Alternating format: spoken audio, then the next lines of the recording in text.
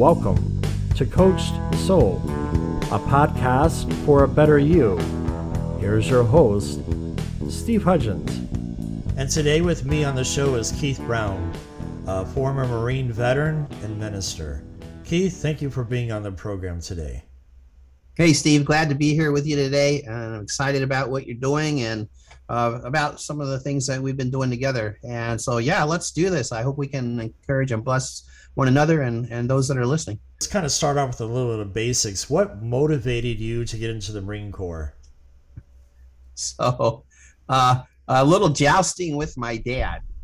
And so I was a young man, and I guess I learned to put my spurs on. And so Dad and I were spurring and or sparring and got in a little debate. And I remember standing on the stoop, to the side door of the house, and he was on one side of the door and I was on the other. And I don't remember what we were arguing about, but I do remember challenging him. I was like, well, watch this. I'll go join the military.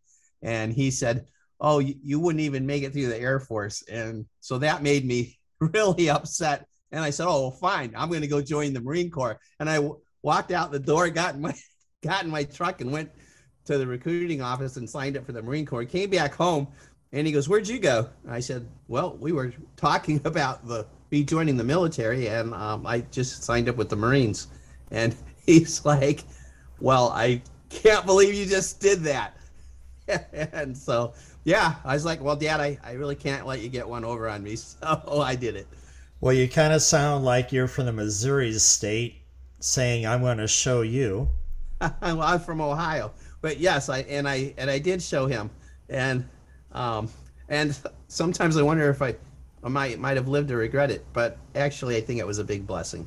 You know, I'm curious, Keith, what happened in the Marine Corps for you? What time frame did you go in? So I went in right after Christmas. I think it was September 27th, 1981. And I needed to accept a great challenge to test my manhood.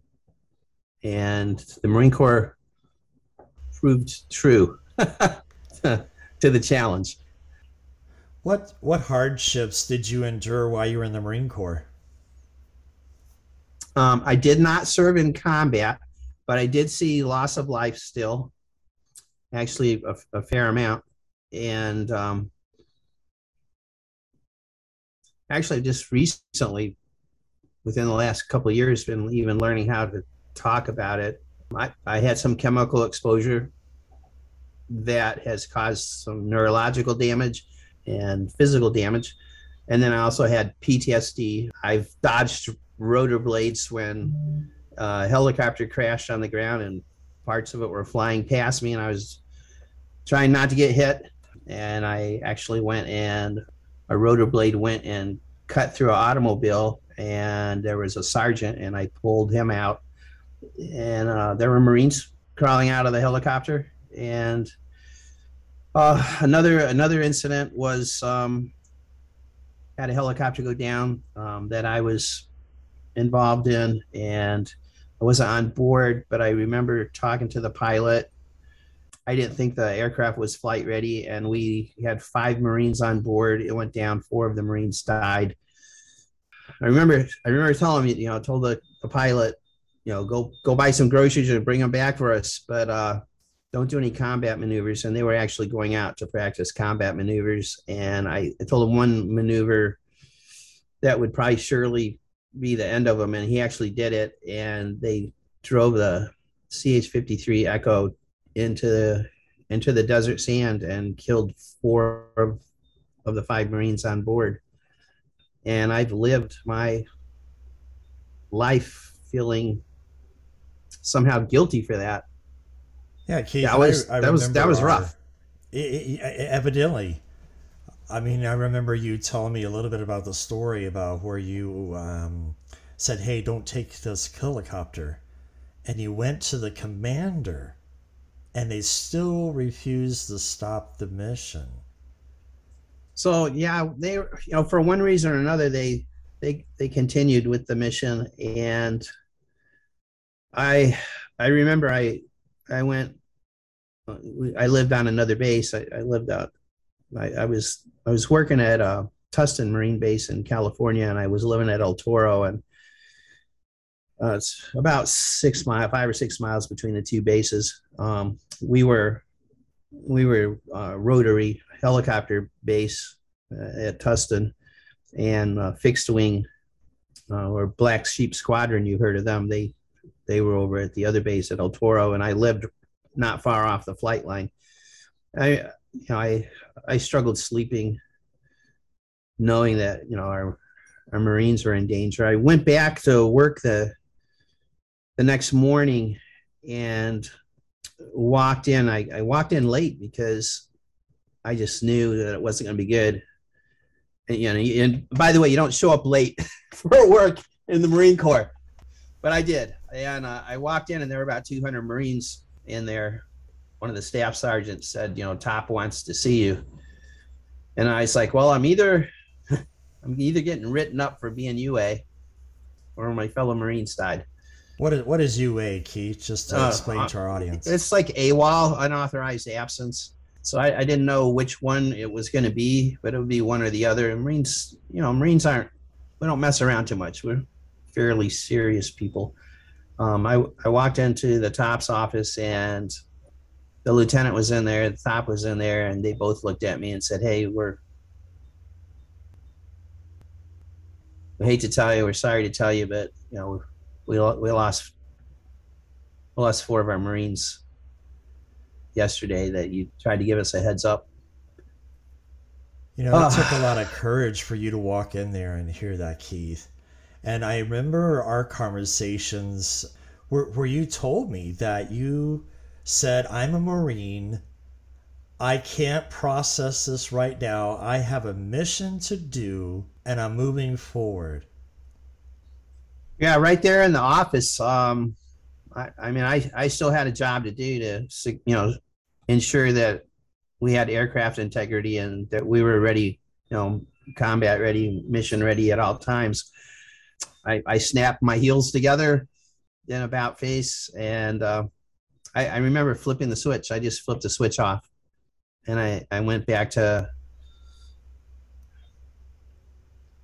my desk and inspected the records of the rest of the aircraft and ensured the integrity of our aircraft. But Keith, that for civilians, that makes you a hero. I know sometimes you may not feel like you're a hero, but you took the risk. You went above and beyond and try to save these men's lives, and you suppressed this for 20-something years. Yeah, it's been actually that year that particular instance. There were other ones, but that particular, trying to hold back the tears now. I know that's tough, Keith, and it was that was 1986. Yeah, it was spring 1986, and I think no, I'm not a hero. They're the heroes. They knew. They knew that they were risking their lives. Just like every Marine knows that there's a chance that they're risking their lives to secure the borders and the welfare of our nation. I'm proud to be a Marine. I'm proud to be a veteran. I'm proud of what America has stood for, and I'm not a hero because I did my job. That's what I was supposed to do, and I guess if anybody wants to take anything away from it, I would hope that people that are asking themselves, do I have the courage to do my job? I hope that maybe in some small way that I help people answer that question in the affirmative. Keith, as a veteran myself, I did not face combat, but we have a connection here that you and I met in college. You left the Marine Corps, went to college. What were you doing there at college? What were you studying? That's a really interesting story too. I remember while I was in the Marine Corps, we had lost, there were a lot of lives that were lost around us. And I became, I think fortunate for me was I became aware that, God was somehow present and making a way for me and for our family, for my fellow Marines. And I wanted to learn more about God and how that he works in our lives and who he is. I knew that there was something more there for me. But Keith, I mean, that's you lost life, and sometimes we internalize and say, okay, how can there be a God to allow this? And here Oh you are yeah. searching. So I mean, how many times have I gone down that road?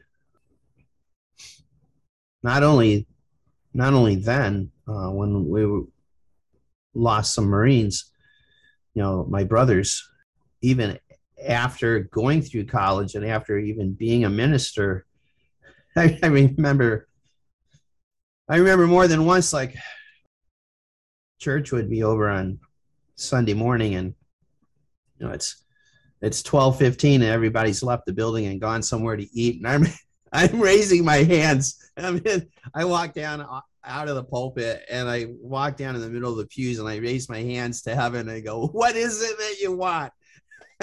Or do you even hear? Or do you care? And I've been on my knees, in the assembly hall there, and with my head in the pew, facing the pew, the back of the pew, and my head in the pew and my head bowed, and just saying, God, am I doing what you want me to do? Am I even worthy of being here? Am I even qualified to be here? What do you have me doing? How are we supposed to do this? How am I supposed to do this? How am I going to take care of my family? I feel so stressed. I feel so stretched, worn out.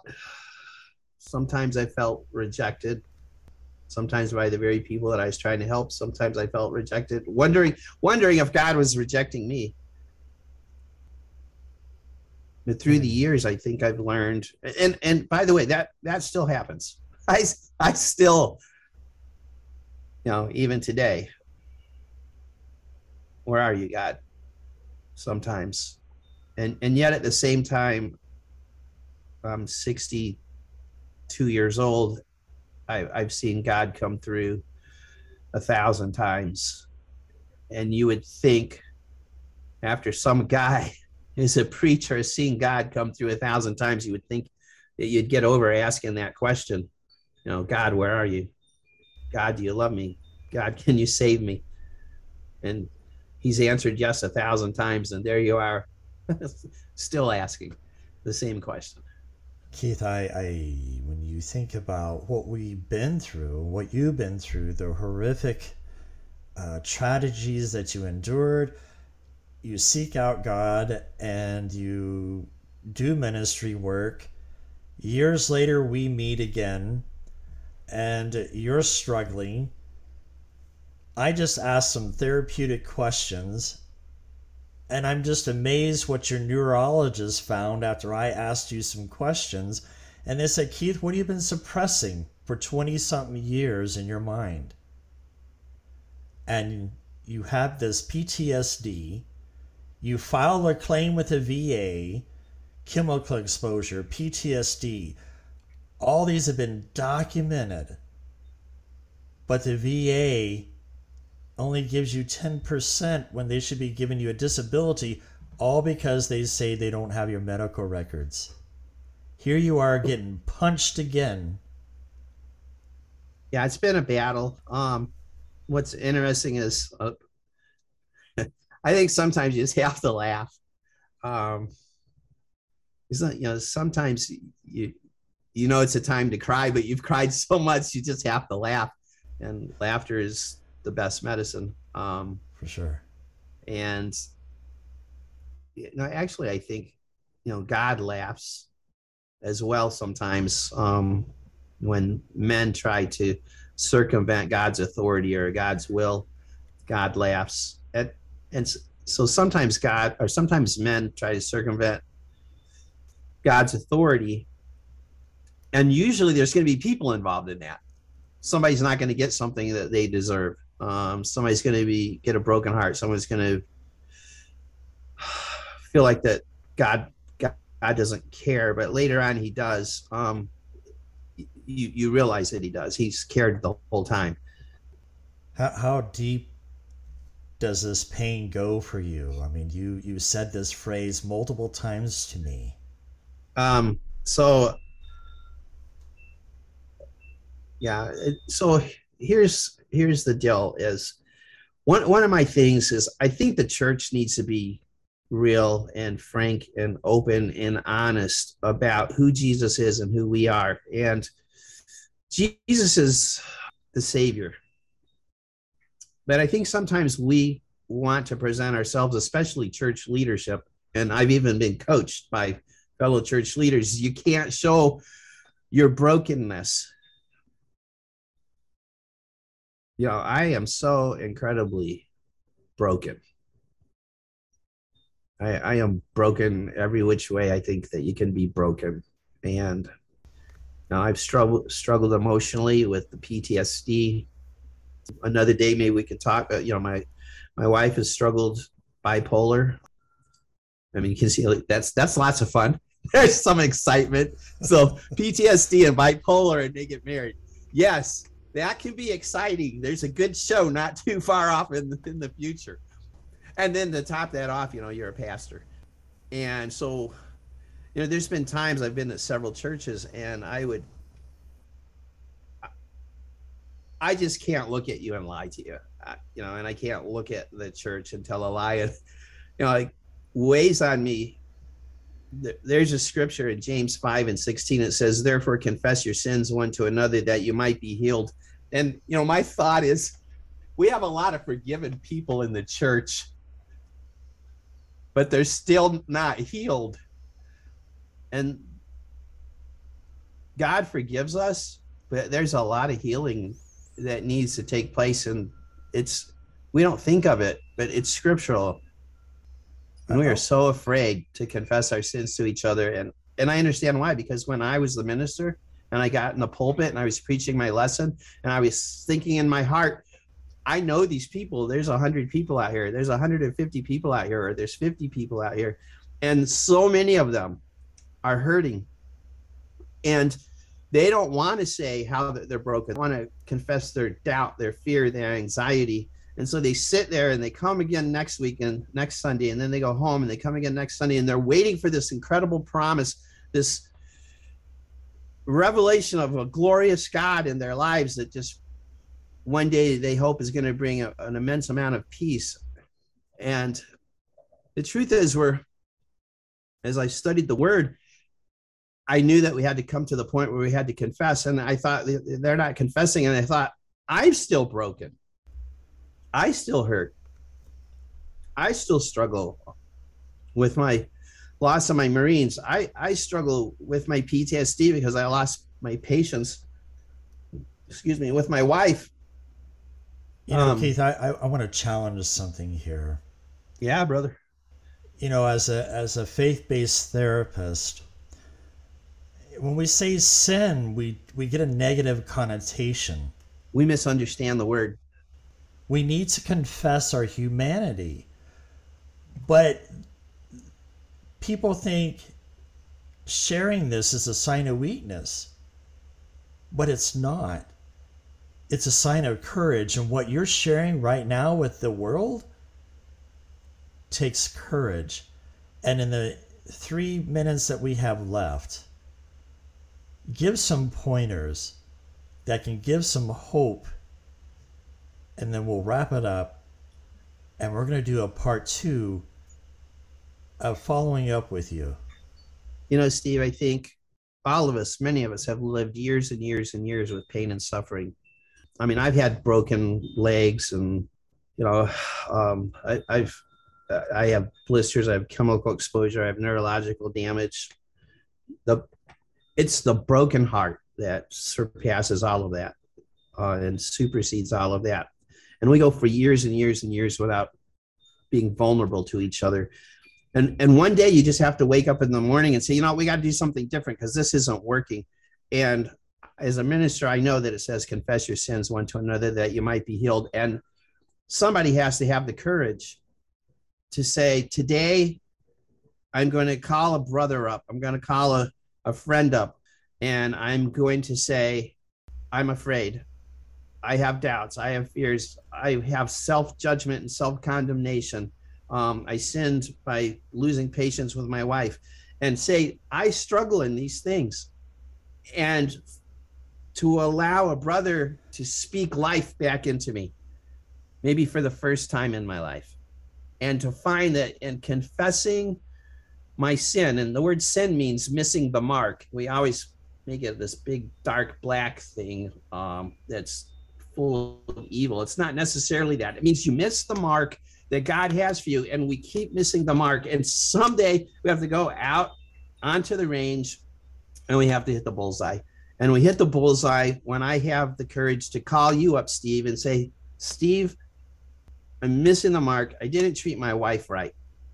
And I need you to pray with me and hold me accountable, and still love me when we're done praying, not judge me, not condemn me, and help me become free of this huge burden that I've been carrying. And I would pray that all of us have the courage, and that the rest of us, like you and I who have been practicing this now, can receive people and bless people and encourage people that it is okay to confess our weakness. It is okay to confess our sin. It is okay to confess our humanity. And indeed, it's more than okay. It's what's healthy.